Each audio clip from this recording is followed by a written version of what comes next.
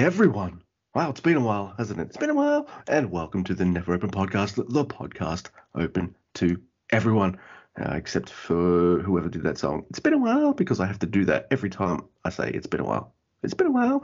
My name is Luke. I am your host of the Never Open Podcast. And with me, as always, is Mr. Andrew Guy. Say hello, Mr. Andrew Guy. Hey, I'm Andy, that Mr. Guy, and my intro will not be as phonetic as yours. No, I won't. I don't know where that came from, dude. I did not plan that. We don't plan anything around here. Yeah, that's for chumps. It is. Professionalism is our job. And there is a night where Chumpy reffed the three opening matches. I'm like, what's going on here? But it made sense. But, yeah, I'll get to that. But yes, we are going to talk some World Tag League, but not in the format that people might expect. Any listeners of the show will know what we usually do with these. These will be like, we'll go through the matches, we'll be in depth and all that kind of stuff. This time, what I think we're doing is we're going to do a bit of a rundown and all that kind of stuff because, yeah, I think we're generally a positive podcast. We like to spread the love of New Japan, but this is World Tag League and Junior Tag League. And I think I realized why I didn't mind Tag League in the last 2 years, Mr. Guy. And that's because at the same time was the best of the Super Juniors, the COVID version. And That was awesome. This time we don't have that. It's just pure, unadulterated Tag League.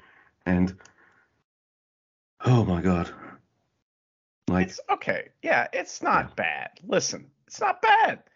There's nothing bad going on here. Nope. It's not good either.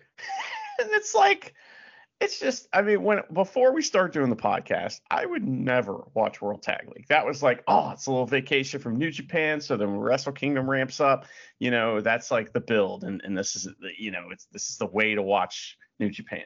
And the reason is because to me, by far the most boring division in New Japan has always been the heavyweight tag division, always. And it's still that way. And so, adding the juniors in, that's fine. But now you've heavyified the juniors, and it's just gross. I don't know. I also have to say, Mr. Guy and our dear listeners, that New Japan Pro Wrestling, for better or worse, is mostly tag matches. It is what it is. It's fine. You get used to that. It comes normal. But when you watch mostly tag matches throughout the year, and at the end of the year, it's just a tournament filled with tag matches, it is tag match overload. And at some point, I'm just like, can we just get a singles? Oh my God. Even if you just, I don't mean 2 young lions at the start or anything. I just mean, oh my God, hell, just give us Honma versus Makabe before the tag starts or something. I don't know. But it does get a bit, no, it doesn't get a bit. It gets grueling. It does. Yeah, it's tedious. And so, here's what I'm thinking, Luke, is that since we're really building to a big show now, and it's not Wrestle Kingdom, it's motherfucking Takataichi Mania. Yes. And that's on December 19th. If you don't know, how did you not know? And now you know if you didn't before. But I just feel like that all these shows, these World Tag League shows, are really just building to that. And that's all that really matters. Fuck Team Fisherman. You know what I mean? We don't care about them. We just care about what's going on with Taichi, Shingo, and apparently Taka Michinoku and Mr. Hiromu as well. So this is exciting stuff coming up for Takataichi Mania, the rest of it. I love it. It's the end of the year. So, the end of World Tag League is what, ostensibly the last major New Japan show until Wrestle Kingdom. I think that might be true. There might be a couple Road 2 shows before the end of the year. That's about it. So, hey, there's a few guys that might have a date they're able to squeeze in and all that kind of stuff. So we've got 2 LIJ members, Hiromu Takahashi and Takagi Shingo, that are going to be in Takataichi Detsubei Mania. And look, dude, we don't even need to know the cards, you and I. We're sold. We've watched, 3 of these, and we've loved all 3, absolutely had a blast. And now we've got Hiromu and Shingo in this next show. And I'm just like, I can't tell you to shut up and take my money twice, guys. Like, what's going on? I mean, we could both buy it, you know. But yeah, I'm excited for can that. We not? You know, I mean, it's fine. So, you know, World Tag League, I don't know, Luke. You know, to me, it's important how it sets up Takataichi Mania, but we do have some news. There's some news that happened last week. It's been like a week since we've podcasted because we've just been like trying to squeeze in a day, and plus we're just like, oh, I don't really want to talk about this. But here we are. Six shows. Six. Yeah, 6. Come on, people. What's happening? So that's the other thing too. Is a holiday week, you're gonna fucking lay 6 shows on us? God damn, that's too much. Anyway, especially after a whole year of watching all the. Anyway, so here's some interesting news. I don't know if we discussed this or not. Is that Carl Anderson has agreed to defend the Never Open title on December 14th, which is the next show that's gonna like be good. Like for New Japan, in my opinion. So here we are, December 14th. That's where there's going to be the finals for both of the World Tag Leagues, which, you know, who's going to win it is probably going to be obvious. And, you know, but that's where we'll get like some big stuff to set up Wrestle Kingdom. And we're obviously going to get Hikuleo versus Carl Anderson for the Never Open title. Here we go. It'll be nice to have our Never Open championship back in Japan, Mr. Guy. And at this point, you know what? I don't care who in New Japan wins it. I just want it back in Japan. Hikuleo, I'll give him a shot. Why not? Let's do it. Yeah. I just want it back on my TV. Hell. Yeah, I mean, there's some people I don't want to have it, but yeah, Hikuleo, that's fine. Whatever. Because he's not going to hold on to that for long, right? No. He'll lose. Yeah. But unless he doesn't. Unless he doesn't. Oh my God. You know, that's a trend. Oh, by the way, it's 7 shows because there was one at the start of the week. So, dude, that's insanity. You know how much that would take us if it was a G1? We'd have to split it in half. That'd be like 4-hour show. We're not doing that. We want people listening to the show to have fun. Yeah. And listening to us be bored for like 4 hours. Dude, they wouldn't just hate it. By the time it ended, you and I would be like, oh, fuck you, man. No, fuck you. This is boring. You know, we'd be snippy and sniping at each other because we're just like, oh, for fuck's sake. So, yeah, because look, I'm not going to lie and say it's all bad. It's definitely not. There are some things in these shows that I like, but there's also some things that actually give me that feeling of, oh, for fuck's sake, really? Again? Really? Really? Well, let's talk about some highlights then. What are some things amongst these 3 million shows that you enjoyed, Luke? All right, the first thing I want to mention, because I feel like it's actually a little newsworthy as well, is from last night's show. It was during the Kushida and Kevin Knight match versus Wild Asses. The main thing here is Kevin Knight not wearing Young Lion trunks. He comes out in orange pants and all this kind of stuff. So, hey, someone's graduated mid-tour. Congratulations to Mr. Kevin Knight. And, you know, hey, you got to graduate somehow, somewhere. And he's only a Young Lion kind of newbie. And, hey, I tell you what, he's been a highlight too. I'm falling in love with his drop kicks. His agility is insane. I'm confused, though, about the whole Young Lion situation. Because it's like, is he on excursion now? And he goes back to America as a regular wrestler? Oh, you know what I mean? Like, we don't fucking know anymore. And like the pandemic screwed up the Young Lion system, and New Japan was like, cool, we'll screw it up too. We'll help you with that. So here we are. But, well, I mean, hope he sticks around if that's the case. But it seems to me that he's just another one of these interchangeable guys that can come in every once in a while, you know, and I'm happy for strong. This. You know, this is great, great experience for him. And if he's got orange trunks now, I mean, if that's what we're talking about here, then I'm worried about what else you liked. Is there anything else that's like? Well, I thought that was kind of newsworthy, but I have to think to myself though that if you're a Young Lion, it doesn't matter where you're training. Like you want to wrestle in Japan, don't you? Not strong, none of that stuff. I mean, all right, so I guess do you want to? We'll split them up in halves, so that'd be easier for my brain to handle, Mr. Guy. I want to save what we love the absolute most and what I've been loving the absolute most of this whole tour for last, before we move on to other things. and that is the Suzuki-gun LIJ feud with Taichi and Shingo. So I want to save that because I've been loving it. But you want to start with Junior Tag League or World Tag League?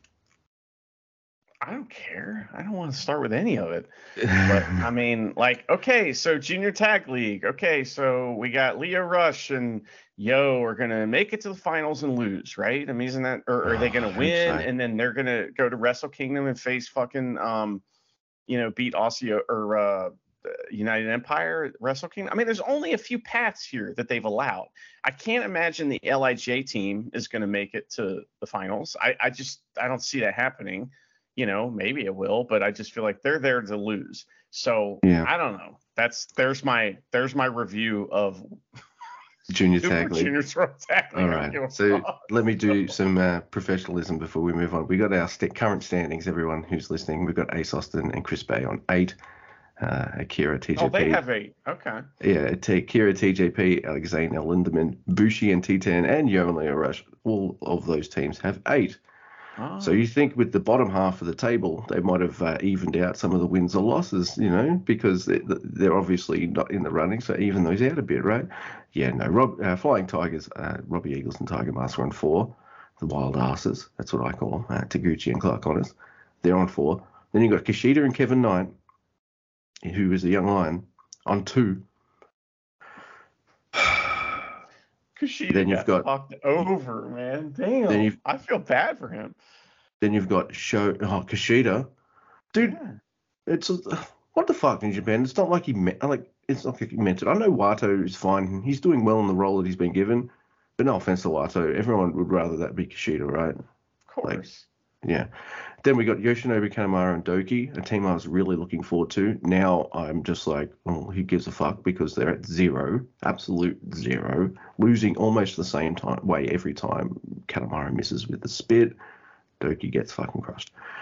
And then Sho and Dick Togo. I know everyone hates House of Torture, but the reason why they work is because they win until when it matters and then they don't, But if they just lose every single time, then who cares about seeing them lose? We see it all the time.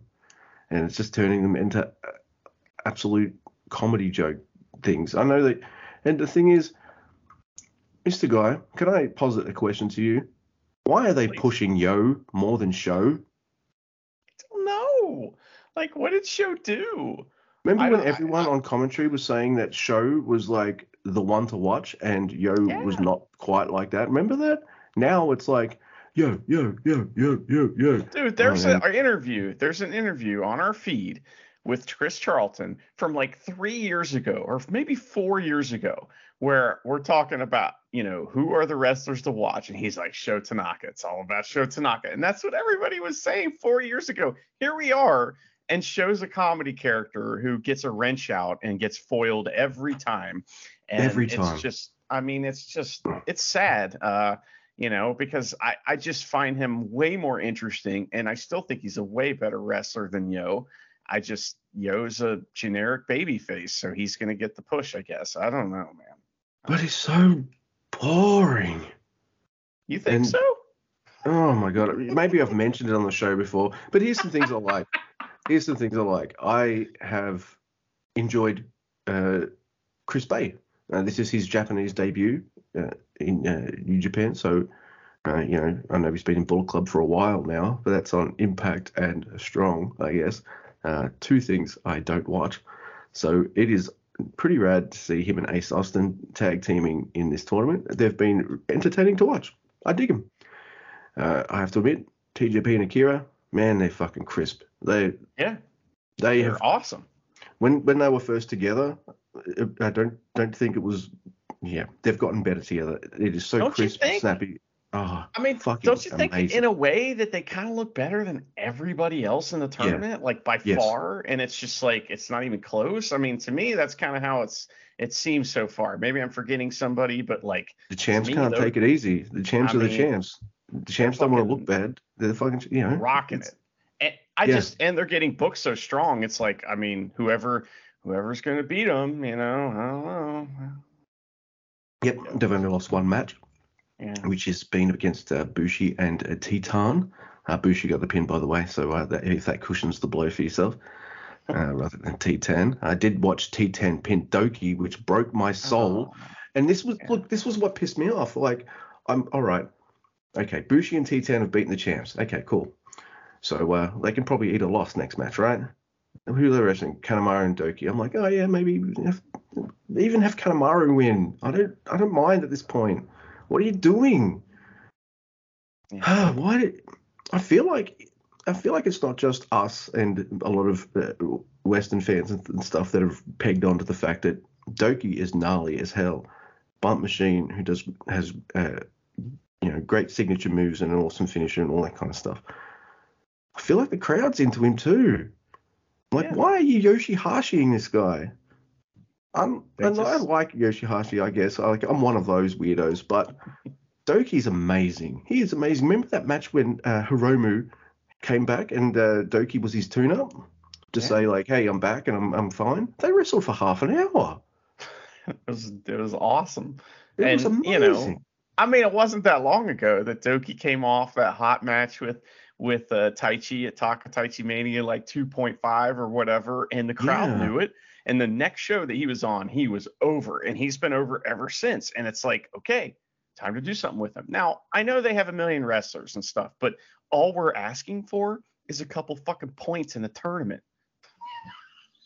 Look, I'm not asking New Japan to suddenly make Doki the Hiromu Takahashi of the division. I'm not an idiot. Well, I am, but I'm not that dumb. And what I am asking is, can I see him win every once in a while? And I don't mean like the amount of times Yoshi-Hashi would win in a G1 or something like that. I mean like, just let me see him get some pins. Don't make him young lions. Just let me see it. Let me see that sometimes this guy's a threat. Please. Please. I'm fucking begging for it. Yeah, it's like House of Torture now, where like if they never win, then they're not much of a threat, are they? So it's the same thing. They have to be a threat. I'm not asking them to be the top of the division, but they need to win enough so when they lose, everyone in the crowd's just like, yay! That's why you don't put House of Torture on last. Because you only put House of Torture on in a main event if they're finally going to get their comeuppance and get their ass kicked. Otherwise, put them in the middle, get the crowd riled up, and have House of Torture win. In the next match, hey, everyone's happy because the faces won. How hard is this? And well, it is a little more complicated than that, but I know what you're saying. I know. I'm also loving Alex Zane and Al Lindemann. I like how the big guy is the flippy one, and the smaller guy is the powerhouse. just that contrast is absolutely fantastic. They're a lot of fun too.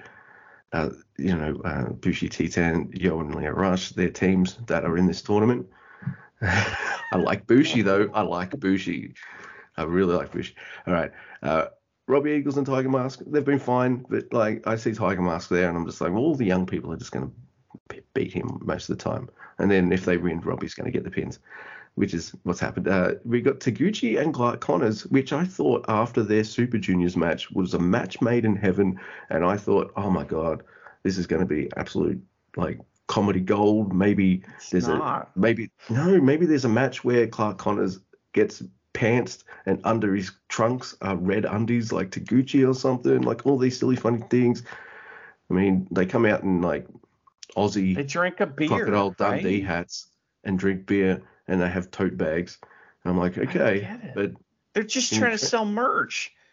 It's like, I don't know, man. Stop stealing Yano shit. Here's the merch. Yeah.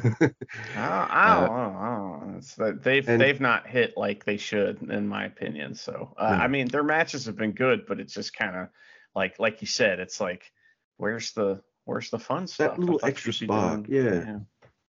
But I have to say, I know, we have opinions on TJP and stuff, but TJP and Akira, they're the two to watch. Their matches have been the absolute best almost every single junior tag league night. Absolute crispness. You wouldn't. What do you think? Okay. So do you think that that United Empire is the best faction now? Yeah, they kind of are, right? They're like the best faction, like winning wise, like Wrestling wise, I mean, they're all amazing, right? I mean, like Hanare's their like worst wrestler, and he's pretty damn good. Yeah. So It's a backhanded compliment, but it's not one I disagree with myself as well. But and another delight, and I've already mentioned it, is Kevin Knight. Like Kushida likes to put opponents up for an electric chair drop, and Kevin Knight will run up and do a absolute gigantic shotgun drop kick, kind of drop kick onto the opponent, and that's nuts. He'll do it from someone sitting on the top turnbuckle. He'll do it like that too, and I'm just like, man, Okada's going to kick your ass if you keep doing that in the back. Like, one night you're going to get a young lion match with Okada, and he's just going to give you a whooping in 5 seconds. Like, stop outclassing him with those drop kicks, Kevin Knight. Just be careful there. Stop stealing his shit. Yeah. So I like to think, like just now, I've mentioned both negatives and positives that I've had about the Junior Tag League. And I have to say I like Junior Tag League more than Heavy Tag League. And a big part of that is TJP and Francesco Akira. Not just that they're wrestling like the best team, but they're the champions. So I'm going to switch it. Yeah. If you want to add anything to that, you can, but I'm happy to switch to the Heavyweight Tag League. Well, let me talk a little bit about the Heavyweight Tag League. Do it. And eventually we're going to start like laughing and having a good time. We promise. But like, here's the problem with the heavyweight division that's occurred. And like, it happens anytime there's a 2-on-2 tag team, is that New Japan has a formula for that match, which I'm not mad at. Every match has a formula, and that's kind of one of the fun things about New Japan is their formula is a little different, and sometimes they change it up and stuff, and that's part of the game within the game of watching pro wrestling. They don't change the formula much in these World Tag League matches. It's like, how many times are we going to see double submission, then double submission reversed, and then, oh no, look, they're going to do their double tag move, but there's a guy getting up on the apron, oh, knock him off, and then double tag move for the win. I mean, it's just the same shit in every match, and it's so boring because who cares anyway? Yeah. Is it bad? No. But mix it up, guys. Come on, man. Have different, and you know what? You know what the best double submission was I've seen these 7 shows? It was done by 2 young lions. They had, it was done on night 7. Let me just, I wrote this down. Just bear with me. I'll scroll down. Yeah, right. Well, thanks for narrating. Narrating my scrolling process. All right. It was Oscar Lube. The guy who looks like he could already beat everybody's ass up. And Yuto Nakashima versus Shane Haste and Mikey Nichols. Now, why did that happen anyway? I don't know. Why are wrestlers that are in tag league wrestling? Why do they get the extra disadvantage of wrestling an extra night when most of the other tag teams don't? It doesn't matter. But my thing is, Oscar and Yuto, get them both men in brabs, but Yuto and Oscar are facing each other, and then as they lean forward to make the brab even bigger, they start fucking getting each other's face and start yelling at each other because young lion machismo, right. Their foreheads are touched, and they go, rah, rah, I'm the fucking best young lion, We're the gonna win. best one, and then they immediately lose after that. But that one spot, that was my favorite double submission of the 7 shows.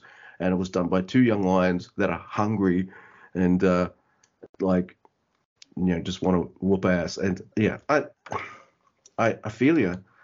I feel you, man. So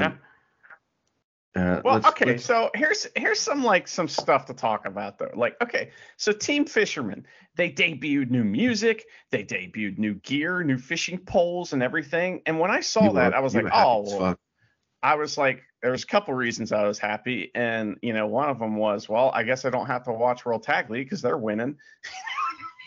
So that's one thing. The other thing is that this is going to keep Goto in a tag team for a long time, and he won't be anywhere near any singles titles, which makes me very happy. So, but at the same time, I mean, what did you think when you saw them debut all their new shit? Were you like me, where you're like, oh, well, they're winning? They're going to make it to the finals at least. They're making it into the finals, or they're going to just miss out or something like that. They're going to score like in the top 3 teams for sure. They're already kind of like up there. There's a lot of teams on 4. So, but they beat what? one of the favored teams already. So if I was New Japan Pro Wrestling, I'd probably go with Naito and Sonata, since neither men have anything to do at Wrestle Kingdom, and that's weird. But if I was me, and I am me, I would just do a rematch between Aussie Open and FTR, because Kyle Fletcher and Mark Davis, much like Francesco Akira and TJP, are fucking crushing it this tournament. And I have to say, by the way, there's 5 Aussies in New Japan right now, and I'm absolutely loving that. Kyle Fletcher, Mark Davis, Shane Haste, Mikey Nichols, and Robbie Eagles. So Aussie, oi, oi, oi. Yeah. So I'm kind of proud of that. It's that's my favorite promotion in the world is showcasing Aussie wrestlers, and I'm just like, oh, fuck yes. Did you guys buy a new didgeridoo to celebrate? Jonah. No, we did, definitely. What's going on with Jonah? Have you heard what's going on with Jonah? Have you heard what the dirt sheets are saying about Jonah, Luke?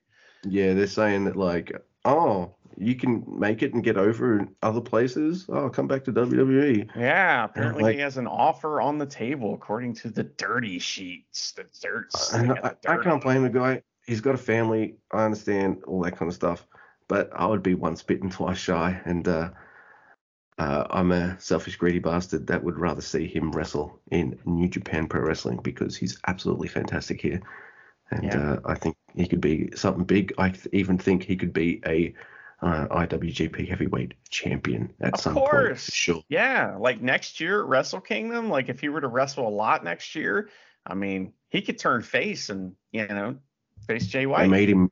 The G1 didn't just make him. It wasn't the whole G1 that made him. I think like the start of that was beating Okada. That was like, oh, holy shit. Like the rest of his tournament was great, but he had to beat someone like one of the big top guys. Good. Yep. Man, absolutely loved it. Okay, so there's other teams in World All right, so let's go through the standings. We've got Aussie Open at the top on 6, Bishop Fisherman on 4, same with Naito, Sonata, Suzuki Archer, Goto Hanare, and Shane Haste and Mikey Nichols. On 2, which is something I'm quite happy about, is Bad Luck Fale and Chase Owens. So they're not winning anything, so that's great. Weirdly enough, Hiroshi Tanahashi and Toru Yano are on 2. By the way, did you see the match where Tanahashi even put his hands on Chumpy? Like, what's going on here? So we figured it out though. There's this anime it's called like High School Toughs or some shit. I sent it to you. I can't remember what it is, but they're dressed up like these 2 characters from an anime that are named Toru and Hiroshi. So the crowd's even chanting, like when there's been some cheering crowds, they're even chanting Hiroshi instead of Tanahashi at Hiroshi Tanahashi, and they're dressed like them with the pompadours and this whole like gimmick where they sit there and stare at their opponents, and so that's why he's heel in this tournament, is because he's just pretending to be an anime character with his buddy Yano. Well, that's how serious World Tag League is, folks. I always dig me some Tanahashi, and when he does something like heelish, like he is such a handsome babyface man that when he does something heelish, every time I'm just like, what are you doing, you sneaky son of a bitch? What is that? And then everyone's just like, yay, because everyone knows it's just a bit of fun. And then other teams, we've got Alex Android and Gabriel Kidd, and then Evil and Yujiro. Both those teams are on fucking 0. So yeah, same complaint with Evil and Yujiro. I mean, look, Evil and Show, why are you making them all look like chumps? You gotta make them look like threats, so when they finally get their ass kicked, you're like, yay, I said that. Yeah, I'll move on.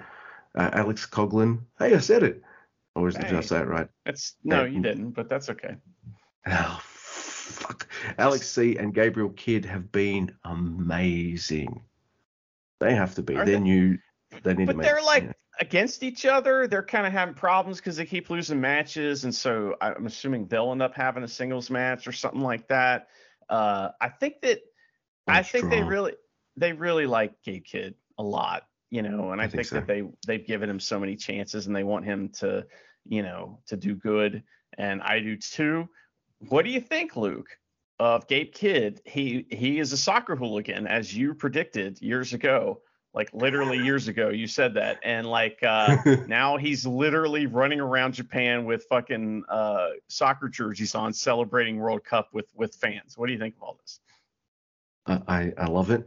It was one of my early Gabriel Kidd Fantasy Dream Book entries. I don't know what he needed to do to help himself out. I'm glad he did it, because, wow, this Gabriel Kidd we're seeing now is so much fun to watch. He's come out of his shell. His moveset's fun. I like him. Like, when he's in the ring, I'm watching him. I'm like, yeah. I'm not 100% sure on the Tenzan skunk hair, but if it does fit his soccer hooliganness, and you can always change the colors of that to be like, I can see him coming out as a heel one night. Say, I don't know. I don't know much about the World Cup, and it's in Qatar, and fuck Qatar, so I'm not watching any of it. But he should come out in Japan to the winning side of something, and they're in the losing side's town or something like that, and the hair, his skunk hair is in those colors. That'd be very soccer hooligan as well. You think he's drunk all the time too? You think he is, right? I mean, that's like part of it. There's some movie. I think it's Euro Trip. I think it's that movie, and it's like an underrated part of that movie where one of the guys from Lock, Stock, and Two Smoking Barrels, he shows up in it, and he's a crazy soccer hooligan, and he's like, he grabs 2 bottles of beer and shoves them in his eyes and undoes the caps with his eyes. It's like the greatest bar trick I've ever seen. I love that. I have to find that. It's Vince, whatever. Vince something. You know who I'm talking about. He's in the soccer movie. Yeah. Like that guy. You know him. Oh, dude, he used to play Premier League football, so right. I know who you mean. Vince something. Vince. Yeah, he's the Vince guy, and he has the Desert Eagle in one of those, Guy Ritchie movies. Vinny. Vinny. That's his name. So World Tag League, has some stuff going on in it. Yeah. Who do you think's going to win, Luke? Well, just let me say first that there's a reason that the heavies one is nowhere near as exciting or interesting. And that's because their titles are on FTR, and they're on AEW every week. And you know what I say every time I see them on AEW? I put on the Tweety, you should be in Japan. FTR should be in Japan, like for Tag League. At least that would have given it that an extra bit of excitement and interest, seeing FTR interact with all these guys. Instead, they're not here. These, like, what I've become accustomed to with New Japan is having the damn champs in the tournament. It makes it fun, makes it more interesting. It might set up a title match which they'll win later on, and then they'll fight whoever won the tournament, that kind of thing. I like that stuff. They're not here. So, what do you think of this? Like, okay, so here's a weird angle to take on this, but it's just like, to me, okay, say you put your I don't know, I'm just thinking of what like an average person thinks about wrestling in Japan, for example. Does like the average person who's a wrestling fan know who FTR is? And if they do they feel like that they have enough crossover potential or power to, carry your titles around? Like, is that good for the titles? You know what I'm saying? Like, because like if you have someone who's like got prestige, like just use John Cena, for example. If you run a promotion and somehow you can get your title on John Cena, but it's just going to be out of your promotion for a year, that doesn't matter because he's going to be carrying your title around. Is this helping these titles? The FTR is carrying them around and having them on TV in America? I mean, I'd rather see I don't know. New Japan titles in Japan. That's kind of where they belong. Not only that, like, I feel like maybe FTR having those titles isn't necessarily for the Japanese crowd. It's to be like when Wrestle Kingdom happens, it's to bring eyes. Oh, FTR is going to be at this Wrestle Kingdom thing, because I do feel like they have a pretty big audience for Western fans. So I feel like that's more for the international crowd than us. Oh, the Japanese, I should say. America's the center of the world, so you are the international crowds, it's just but yeah, I don't know, man. I guess they do have Dynamite and Rampage are on New Japan World in, Japan. So I guess that part makes sense that they get to see their champions on the American show. I don't know, man. I hate those titles anyway. So I'm just like, I don't really care about them.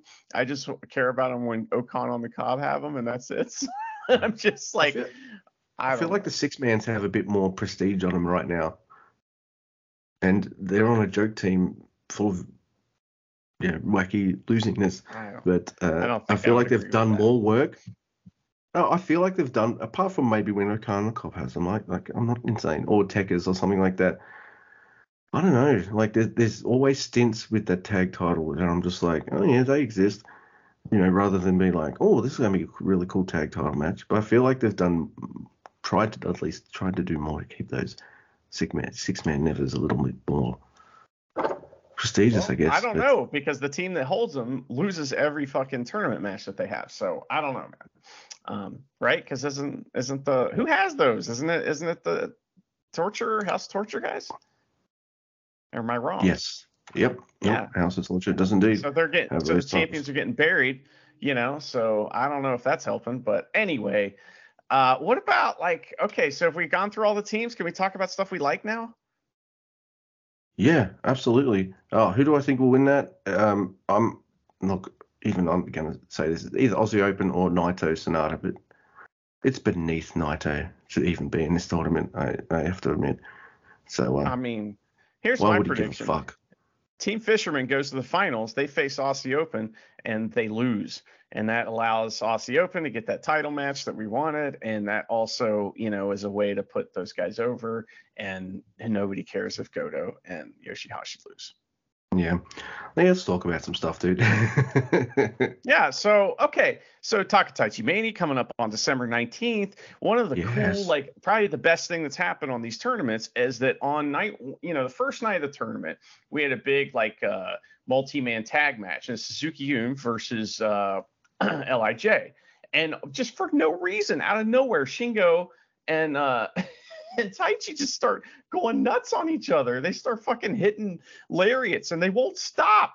And there's Taichi hit a Canadian sumo throw on Shingo, Luke. Canadian. That's crazy. And so they won't stop fighting. And it's so much fun. And there's a double count out. And this keeps happening and getting ramped up. And it's led to the announcement of a match on Takataichi Mania for the Kapow Trophy.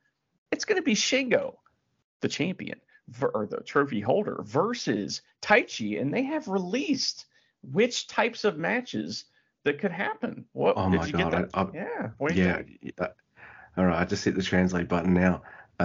So Taichi's choice is a 30 minutes all count point match. I guess whoever gets the most pins in that time. I guess, is that right?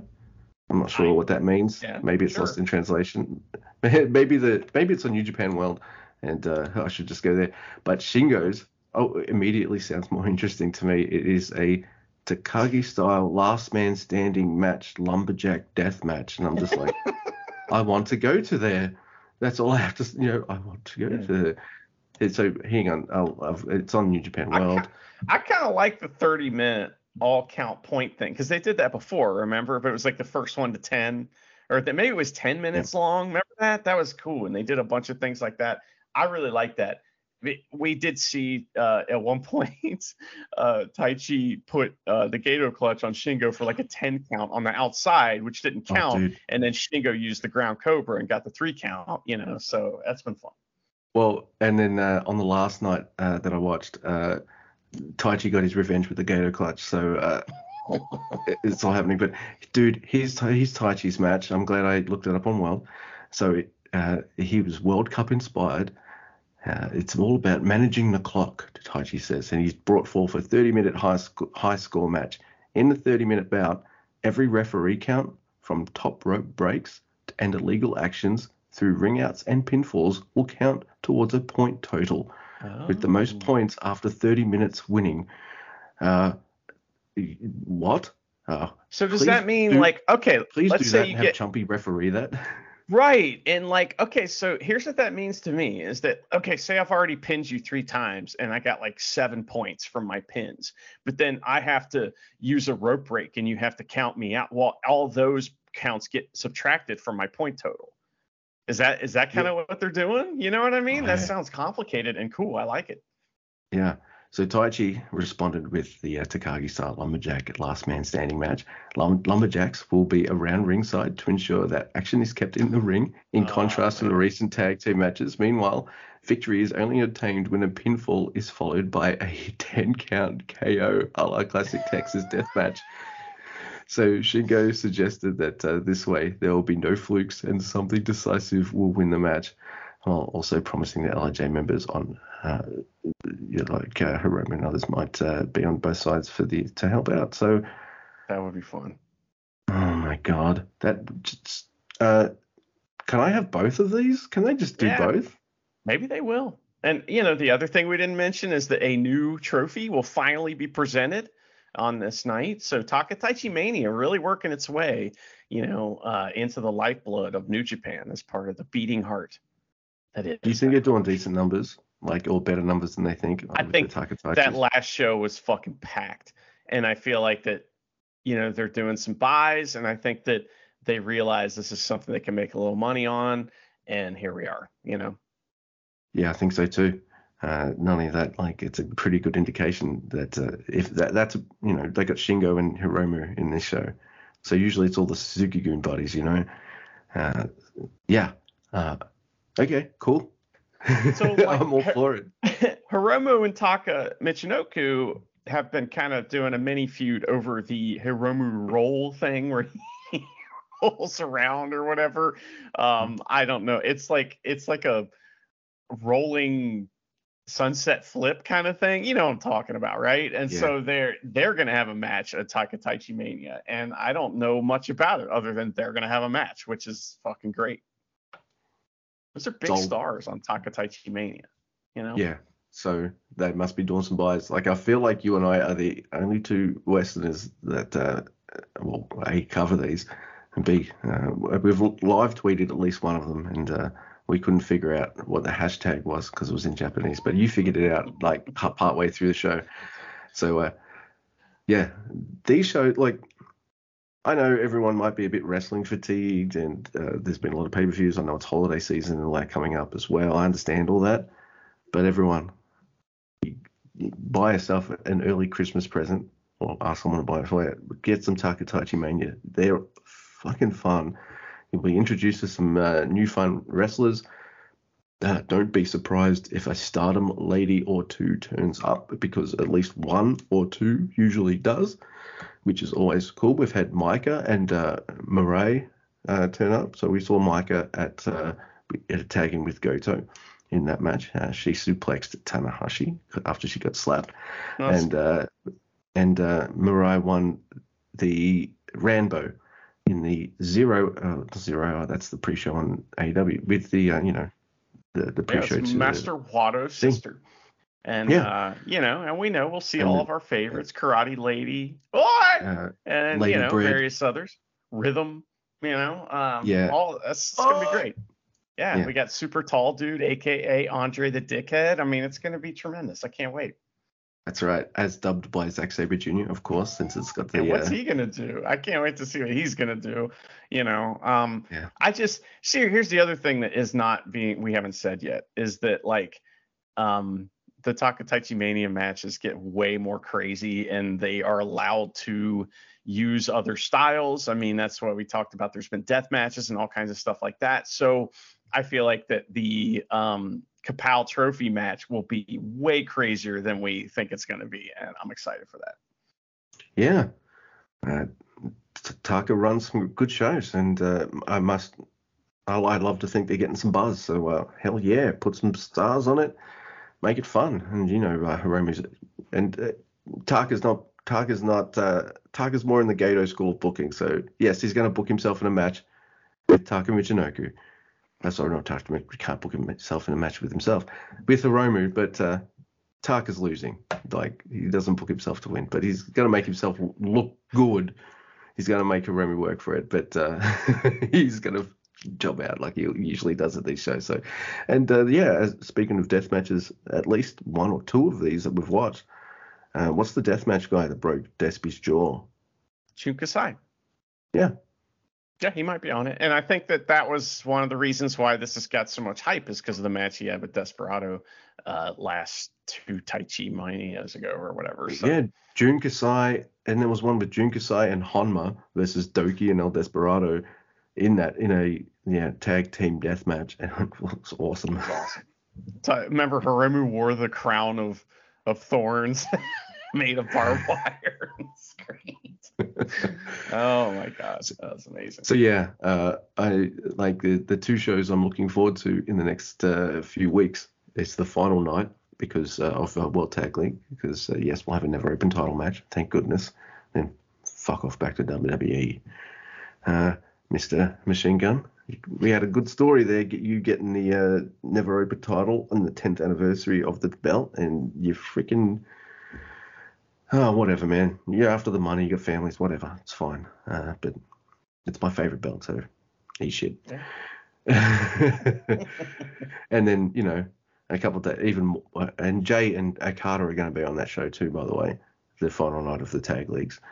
And then we've got that's another thing we didn't talk about, is how those 2 guys haven't been on any of these shows, and it's like, they don't even care. It's like, I don't know. Okay, we beat up World Tag League enough. I'm sorry. Yeah.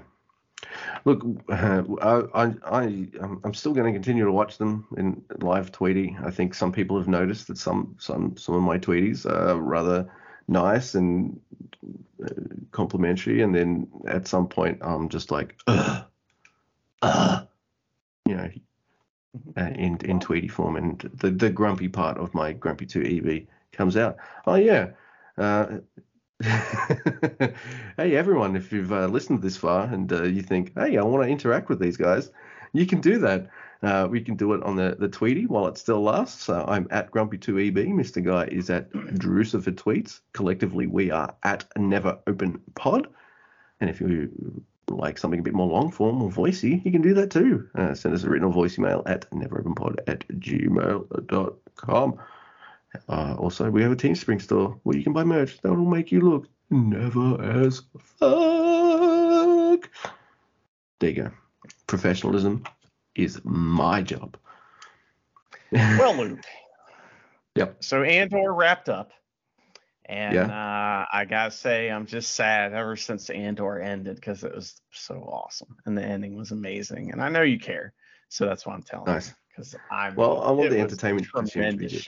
Tremendous show. But here's last night I almost couldn't go to bed.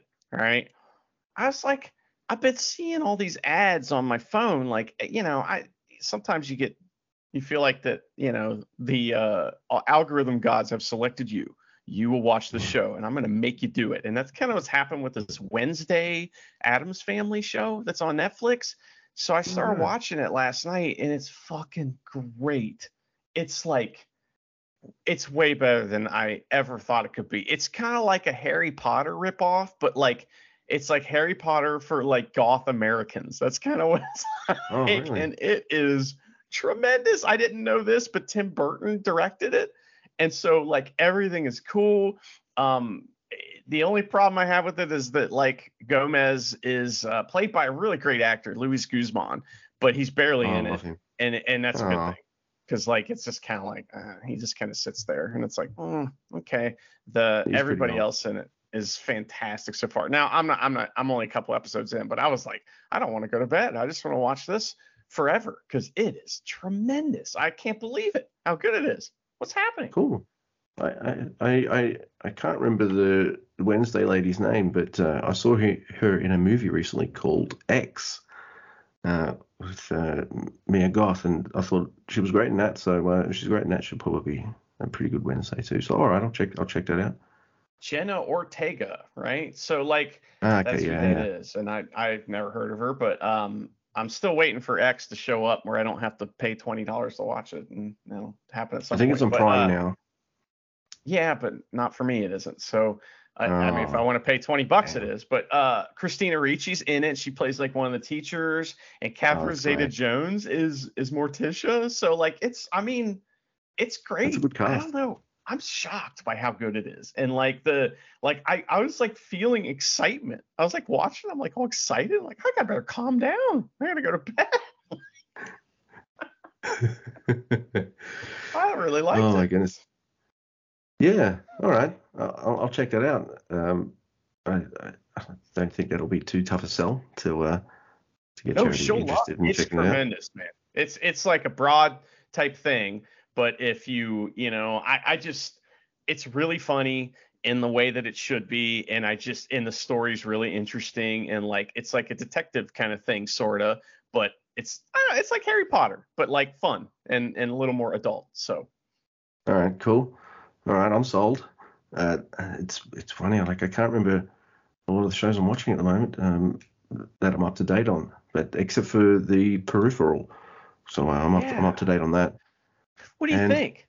So we're uh, like, it's kind of, I don't know, man. I'm kind of worried where something needs to happen. You know what I mean? It's like we've hit I, this kind of middle part where they're plateauing. I'm digging it, and I don't know why it's working for me, but I do understand, and I agree with what you said. Like I wish a little more happened. That's probably my major gripe there. Other than that, like I really liked. Spoilers for anyone who's not watched The Peripheral. I like the old man hitman guy. Like, all right, he seemed Yeah. like he seemed really cool. I think I would have kept him around a little longer, but I liked him. Well, you never know. Uh, Good boy sheriff finally did something interesting rather than be cookie cutter, clean cut like Superman kind of personality. So that was cool. There's a woman in the future parts. I can't remember the actor's name, but she plays the character Charisse, bald head Yes, she's lady. fantastic. Yeah. She's the head of Very RI. Her, all right, so anyone who's seen the show might know what I'm talking about. But there's an old 70s, late 70s, early 80s BBC show called Blake Seven. It's a sci-fi show. It was originally billed as being like Dirty Dozen in space, that kind of thing. And there's a woman in that who her name's Servalan, and like she's like the fucking baddest motherfucker on in the show. She's one of the best villains I've ever seen. And this woman, Charisse, the head of RI, I'm like, I get Servalan vibes from her. So every time she's on screen, I'm just okay. like, man, she's amazing, like every time. And I really like this detective lady that turned up in the last couple episodes. I'm like, I think this lady's stealing the show. She's absolutely fantastic. So yeah, Yeah. Well, okay, so like that's the thing about, in this show, you get the regular world and then you get the future, right? So I feel like that every time we go to the future or every couple episodes in the future, there's a new like more badass character revealed. And like to yes, me, that detective lady is the most badass so far because she feels like that she just dominates everybody that she's around and she has some special power. They mentioned it at one point. They're like, listen, you can't lie to her kind of thing, and you just have to talk to her because she's gonna make you talk, and it's just the way she is. And so it's neat how everybody like. I guess I'm kind of skipping around, but there's another character that I am personally in love with, and I would like to have all her babies, and that is the Indian robot lady. Oh my god, oh or maybe yeah, what is going on there? Maybe she might be Middle Eastern. I'm not sure. She's just the I know most who you mean beautiful now. woman Yeah. of all time, and she's kicking everybody's ass, and it's like wow, kick my ass. Yeah, the dude with no legs, like right before he gets kicked off the building, he's like, I think I love you. I was feeling the same way. So that was amazing. I like Yeah. his character. His character is extremely compelling. There's Oh, it's there's fantastic. these books I read when I was a kid. I love them so much. They're called The Guardians of the Flame, and it's a generic setup, but man, it's like an adult adult fantasy series. And basically what it is these people, these kids, college kids, they're playing Dungeons and Dragons type game, and it turns out that their professor that leads the game is actually a wizard, and he transfers them into the world that they're playing in. And one of the guys is in a wheelchair, and so when he goes to the world, he's a strong like dwarf character that is badass. So he doesn't want to come back to the real world, and it's the same kind of thing with this character that has no legs in the show. I mean, what a compelling story. I love that. Yeah. Yeah, he's fantastic. Why did you bring me back? Yeah, just transfer me as a robot in the future, and especially now that I've met my dream lady as well. So make that happen. So yeah, I think it's such a good cast. But I guess I said to Charity during episode 7, I'm like, this is really good. I think they have enough characters now. They do keep just adding characters. Can you wait till season if this goes to season 2? I don't know if it's a mini series or an actual series, but if they get a season 2, like maybe you can save some characters for like that season. Like I feel like we have enough to work with now. Let's go with that. Because man, at some point I'm just like, oh yeah, he's the gangster dude. Oh yeah, he's the dumb husband of where's the Chloe gangster dude's Moretz's son? friend.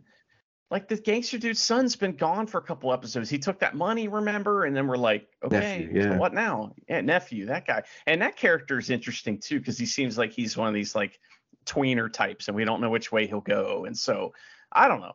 You're right. It's a fantastic show. What am I talking about? The last episode had that huge fight in the building, it was like the video game levels and stuff. I'm whining about nothing with the plateau stuff. I think there was like 2 episodes where nothing really kind of happened and they were just filling time. But Luke, I'm not going to spoil anything for you because I think you should watch this personally. But there's a show. Did you ever watch Dark? No. Oh my God, Luke, what are you doing with your life? That's like the best show. That's one of my favorite shows I've ever seen. It is just incredible. It's a time travel show that takes an angle on time travel you've never seen before, and it's just like it's so mind-boggling complicated, but like everything is planned out perfectly. It's one of those shows where like imagine if Lost ended after 3 seasons and they knew exactly what they were doing on every moment, and it wasn't just wandering around. That's what Dark is. It's fantastic. So the makers of Dark had another Netflix show just come out, and it's called 1899. And it's really cool. And like, I learned something about it that I think is important. I wish I would have known this before. And that is that they filmed it in kind of a new way that's really fascinating. So, I mean, it's basically rear projection. But what they did is that they built this giant room inside a studio that is circular. So it's basically a big circle of screens. So it's not rear projection. It's 180-degree projection, except for where the camera crew has to be. So they build like it all takes place, like most of it takes place on a like 1899 like vessel, like giant ship, cargo ship that they're taking from I don't know what country to America, and everybody on the ship is dour and dark, and they all have some dark past, and there's all these secrets. And it's similar to Lost in the fact that you have all these characters and you learn about them through flashbacks somewhat, but it is crazy. And there's all this cool ass sci-fi shit and just it is bonkers. But what's neat is that much like any show that's similar to that, there's parts of it where you're like, I don't know if this is real or not.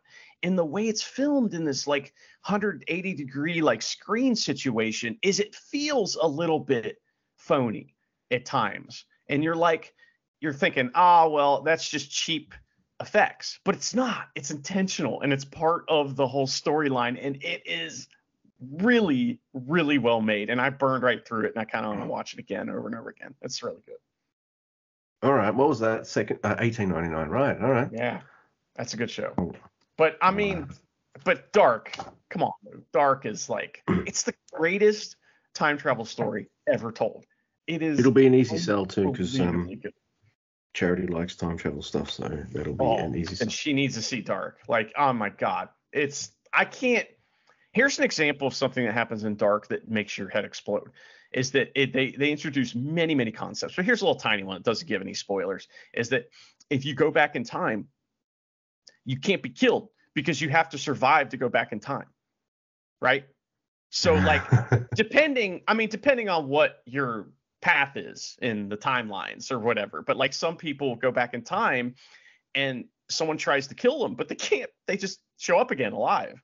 And it's like because they can't be killed because they have to, so like it's obviously, in time travel, it's one of the big questions is, can we affect our past? Can we change our past? And that's a big question in that show, but it also goes into so many other things. And it is, all the characters are interesting, and they just become more and more interesting as the show goes on and you learn more about them, because holy shit, the things you learn about them are just, they'll make your head explode, and you're going to need a chart. I'm just imagining Charlie Day from Always Sunny, that meme. Yes. Where he's got the flow charts and stuff. Yeah, and get the red thread out and all that stuff. So. Dark, 1899. Which one did you rather watch first? I think Dark's the better show. I think it's like one of the best shows ever made. I don't think finished, right? Oh yeah, yes. There's 3 seasons. It's on Netflix. I mean, they knew exactly what they were doing. Like they knew what the last episode was going to be when they wrote the first one, and it's almost like they wrote it backwards, and they did a good job. Fantastic. Yeah, so other than the Peripheral, it's been mostly World Tag League, because these are on at my night time, which is like prime watching stuff time.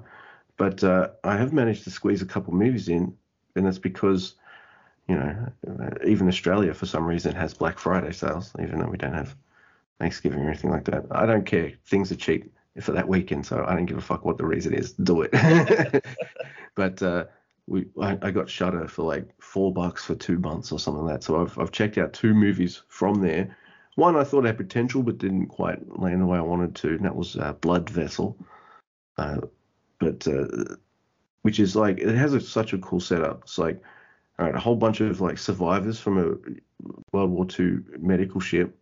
They're on a raft, they're all starving and shit, and then they bump into a big German ship, and there's no one on it, and there's vampires and shit on it and stuff as well. But like, I'm watching it thinking, all right, you've set this atmosphere up really well. I'm enjoying it. Cool. And then I was just like, where are the vampires? Where are they? What's going on? And then like they turn up at about an hour into the movie. I'm just like, but we know from the trailer that they're. Why would you wait so long? So yeah, it was just, other than that, like, it has a lot of potential. It's not a bad movie. It passes the time quite nicely. It's not bad. But the other movie I watched that I absolutely loved, and it's definitely not for everyone, and I even had to look away a couple of times. So there's this group of guys, they called Astron 6, and they make really fun, weird movies, inspired usually by horror movies of the past. So they got one that's all about a pastiche and old giallo films, Italian horror movies, called The Editor. They've got one that has like monsters that look straight out of something like Power Rangers or something. It's called Psycho Gorman, and I absolutely love that. Yeah, we watched that. Remember that? That was bye. Yeah. Bye. Mimi is, oh my god, that fucking character is so great. So that same company before they did those 2 movies, they did this movie called Father's Day, and it's the main character is the dad from Psycho Gorman. He's actually like one of the guys from the production company, and it's about him, a priest, and a prostitute. They go hunting a Father's Day serial killer named Chris Fuckman, Fuchman. So Charity and I are watching the start of this movie. I had a feeling it would be like a funny kind of film. We're watching it at the start though, and we're having dinner, and I was worried that she'd walk out, because about a week or so earlier I watched this movie called Revenge of the Green Dragons, and the start of that is brutal, like very violent and confronting.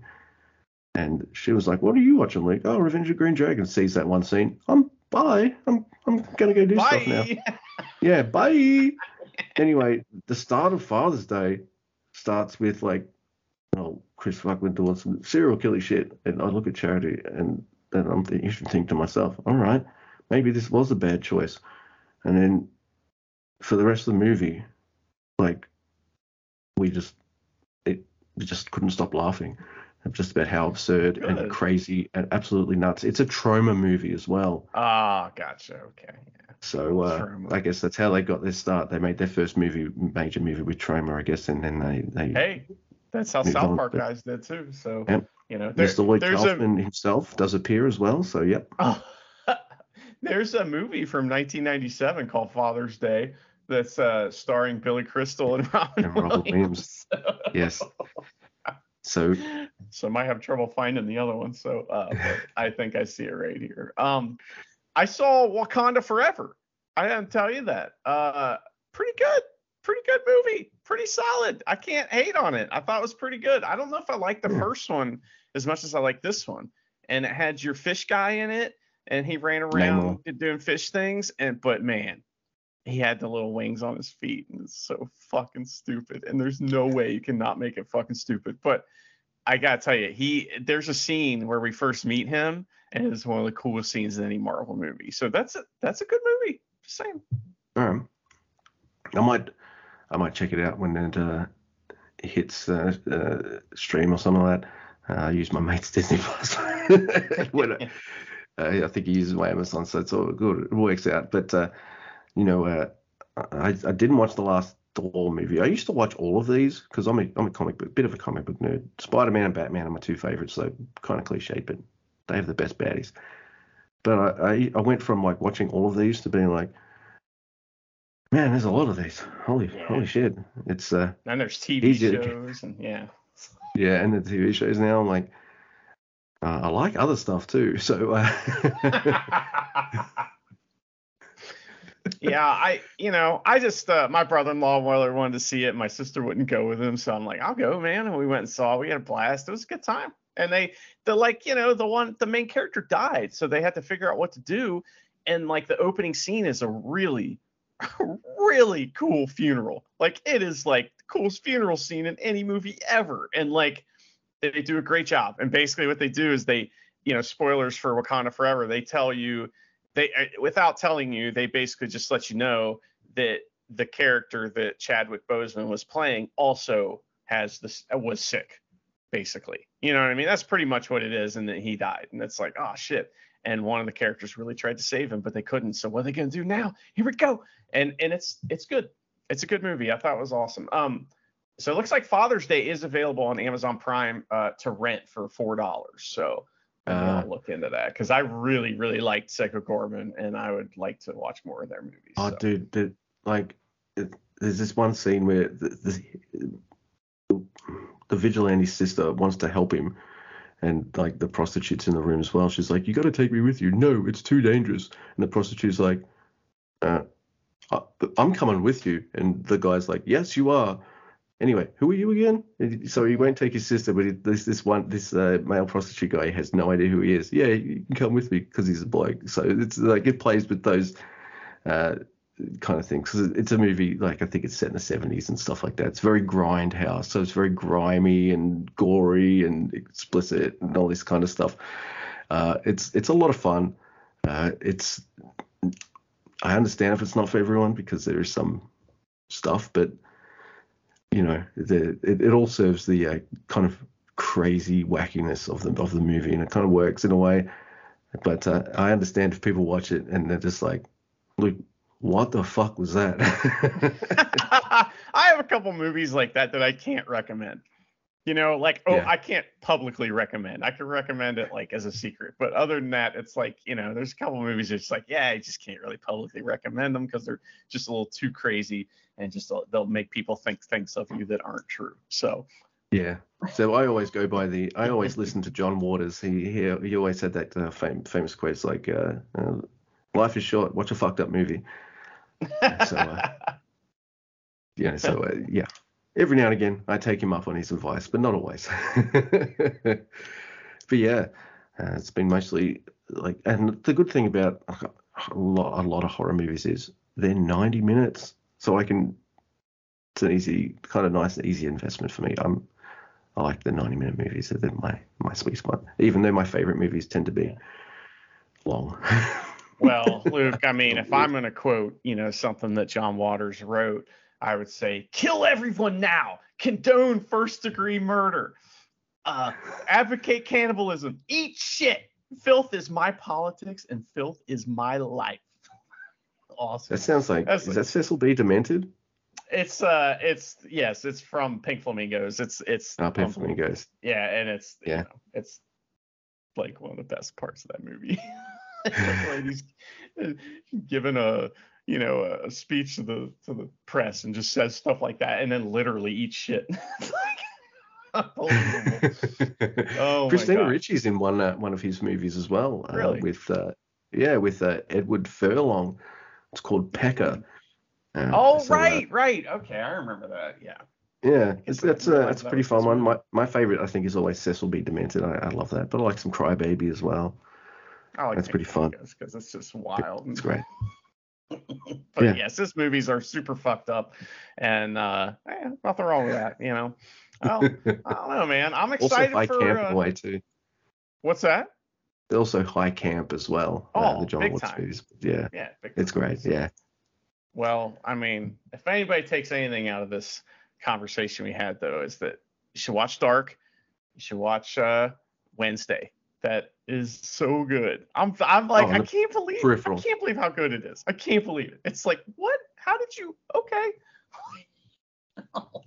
I don't know. I'd also add the Peripheral because like you've got virtual reality. This checks all charities boxes. Virtual reality, check.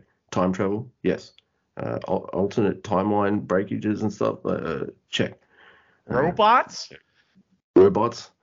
as well. It's got like almost everything you can expect from sci-fi, just except for space travel and stuff. So and aliens. And like I said before, it's so good. because the main characters are just kind of dumb rednecks, or you seem that way, they're really accessible. It's not like they're not like better than you as a watcher. You're watching it and going, okay, I could put myself in these people's position. But something I love about that show is that every time they doubt each other, especially the brother and sister. You know what I mean? And she's supposed to be the one with the most agency. She's the one in control. But when the brother needs to step up, he's fucking awesome. And it's like, he's not a dumbass. That's just how he acts, And I don't know. I really like that when characters are not dumbasses and when they don't have to fail. I thought they'd make you dumb.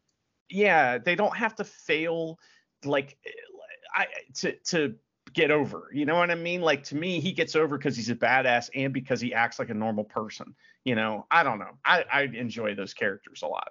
I don't even care that much about the story. I just really like the characters. The characters are great, and that's what I thought they were going because she's really smart and good at the virtual reality future stuff. They're going to portray him as being dumb, but like even in the last episode, he's just like, I was in the army, dude. I think I know how to handle this situation. Yeah. Like, get out of here. Let me do this, because she doubts him a little bit, and then he shows her, and she's like, oh yeah. But I mean, she's also getting her brain fucked with, and so is he, and it's like, oh my god, her brains are probably mush. It's not good. Oh my god. You think they're going to end up like just having to live in the robot body somehow? Is someone going to get trapped in the robot body? It's got to happen, right? Yeah. Well, they might want to escape. What might happen? It's even got like apocalypse elements and all this kind of stuff. It's really, really cool. Cool use of technology and stuff. It's got really rich characters, and when a character I haven't seen for an episode or two turns up, I immediately know who they are. I'm just like, oh yep, okay, let's keep going here. Yeah. Do you remember? There's this. It's probably the best Black Mirror episode, like serious one. Not like there's been a couple that are. It's called San Gennaro, and it's about this this gay women couple, and they fall in love, and they basically they've created heaven. Heaven's a real thing, and it's the way they explain it. It makes a lot of sense, and this is similar. And what I mean is that like they're setting up a situation in Peripheral where a character could die in their timeline, but still be alive in the other timeline, and so that's very interesting to me, and I hope that they do something with that. Yeah. So I hope so too, especially for the gentleman with no legs. He deserves it. He's one of the best characters.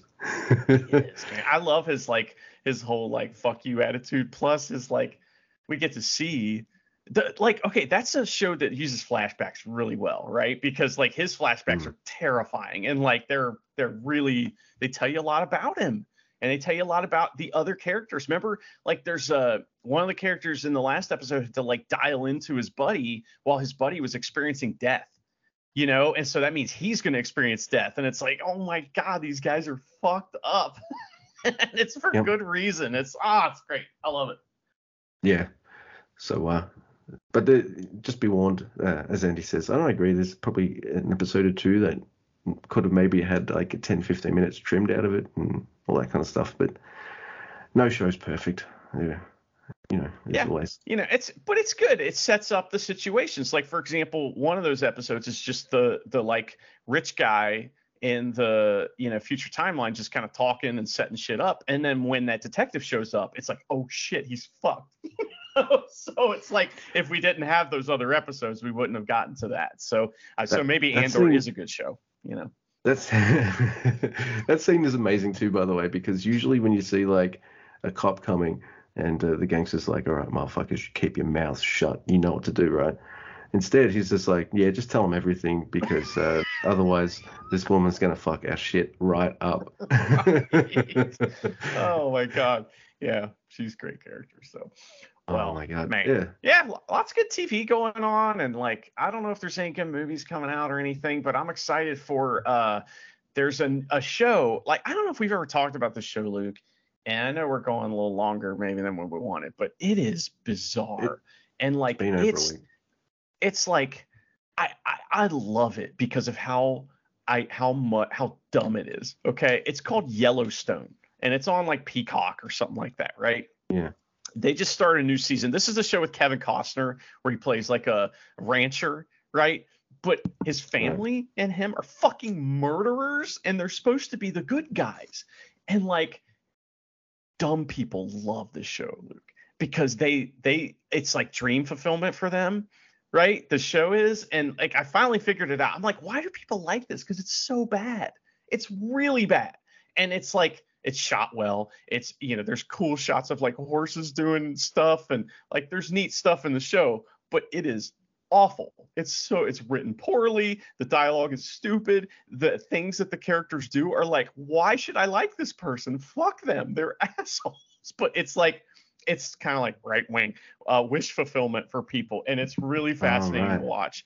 And they're starting a new season, but Peacock had a Black Friday sale where they were like, oh, for $12 you can watch for a whole year, and I'm like, okay, I'll do that. And so I signed up for a year, and I'm excited to watch Yellowstone again leading up to the new season because it is just outrageous. And it is, well, that's the thing though, it's like, so fun. You can have your smart, brainy shows that tickle that side of your brain, but I feel like everyone needs something that's trashy. I know that's probably why so many people like reality shows, right? Like, I don't watch that stuff, but I understand why, because it's a bit of trash TV and you need that. I mean, for me, like, I love Beavis and Butthead unconditionally, and I know that's really dumb. I don't care. I love it. It's like one of my trashy happy places. So and I like watching really, really, really bad B grade, Z grade movies too. I don't really review those. Those are just for fun, like Troll 2, you know, The Room, that kind of level of bad. Like, I love that kind of shit, which is my trashy good time. Yeah. Samurai Cop.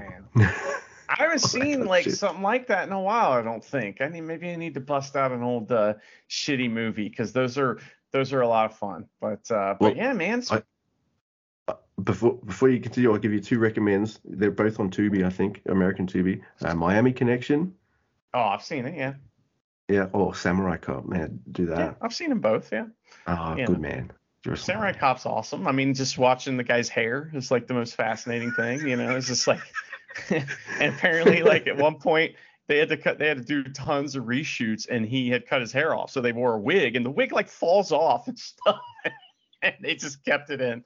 That movie's fantastic. I love that movie so much. It's just, yeah, it is incredible. Have you seen the second one? I have. I understand what they were going for, but no, because now they're intentionally trying to make a bad movie, whereas the first movie was made by someone who thought he was making something awesome. And, well, he did, but you know what I mean. Yeah, and Tommy Wiseau is the bad guy, and he's like, oh, I'm going to do my Tommy Wiseau thing, but now it's corporatized, you know, so it's like, it's not funny, you know, like you said, it's like if you are trying to make a bad movie on purpose, it's not what's great about watching a bad movie is that they were trying to make a good one. Yeah. You can't make a happy accident on purpose, No, I mean, are you familiar with Neil Breen? Do you know who that is? Oh my God. Yeah. You know who that is, right? So I haven't watched one of his movies in a while. Maybe I need to bust out a Neil Breen, watch Double Down again. That guy. Wow. What a character. Man, that guy is absolutely bizarre. And he disappeared. It's been a while since he's put anything out. Or maybe I just don't know about it, Then you got like Suburban Sasquatch is pretty good. Birdemic. You got oh man, all these levels of really bad, and it's just a good time. Like it's the movie equivalent of the opening episodes of say Australian or American Idol, right? So you got American Idol, you got the guys, you got the tryouts, and then you'll have the interview where the guy's like, man, my voice is smooth like butter. I am the best singer they've ever heard, and they haven't even heard me yet. They'll just big up selves, then they sing, and they're like the most tone deaf motherfucker you've ever heard in your life, and they're really awful. Yeah, that's what a good B movie is. When you've got a director that feels like they're making Scorsese, when really, yeah, they're making real trash. It's true. Yeah. Well, Luke, I guess wrestling's happening again. So we're going to do another roundup episode like this, and then probably, actually get back to reviewing wrestling properly when the finals roll around. So, I figure we'll have one more show like this, and then, we'll get back to wrestling. But yeah, there's two shows leading up to, maybe they'll add some, we'll see. But at this point, there's two Road to Wrestle Kingdom shows. So, December is going to be light as far as wrestling goes once we get past the finals, which is fine with me because we're still going to have several episodes. We'll have, probably 4 in December because we got Takataichi Mania, we got the finals of World Tag League, we got the rest of World Tag League, and then we got the Road to Wrestle Kingdom. I don't know. I'm excited for that stuff too. Absolutely. So am I. This was good. This was a good format because I was just like you. I'm like, my notes are getting smaller. It's like mine too. So yeah, there is that. It is wrestling and it is happening. And don't care. Sorry, I just don't care.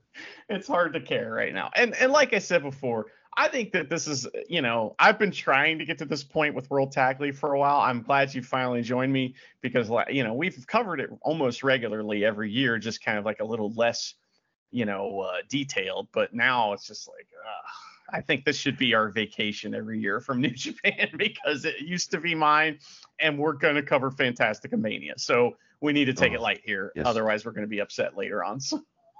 Well, let me just say it on audio because you tend to remember these better than I do.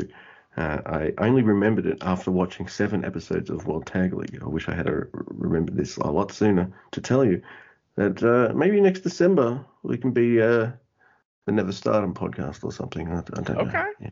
That'd be fun, and just do a different promotion.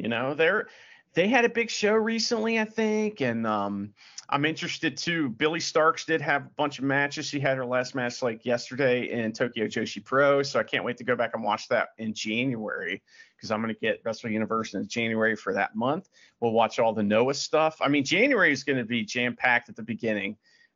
I'm excited for that. I got the first week of the year off as usual, and it's going to be Wrestling City. So I'm excited for that, and I have a lot of stuff to look forward to, Yeah, we'll probably mix a bit of Noah into our episodes as well because absolutely some Final Muda stuff to talk about. We got Breadman over there who's doing really well. I mean, I love that he's doing really well, but don't put gold on him. Have him in fear. That's fine. Poor Tenzon. Tenzon's like, what? What happened? Why you just I bet you $5 that episode where Makabe turned up, he tried to go backstage and be like, hey, maybe I can come over here and have a few title runs, and they're like, no. They just looked at him and went, ha ha ha. Yeah. Yes, indeed.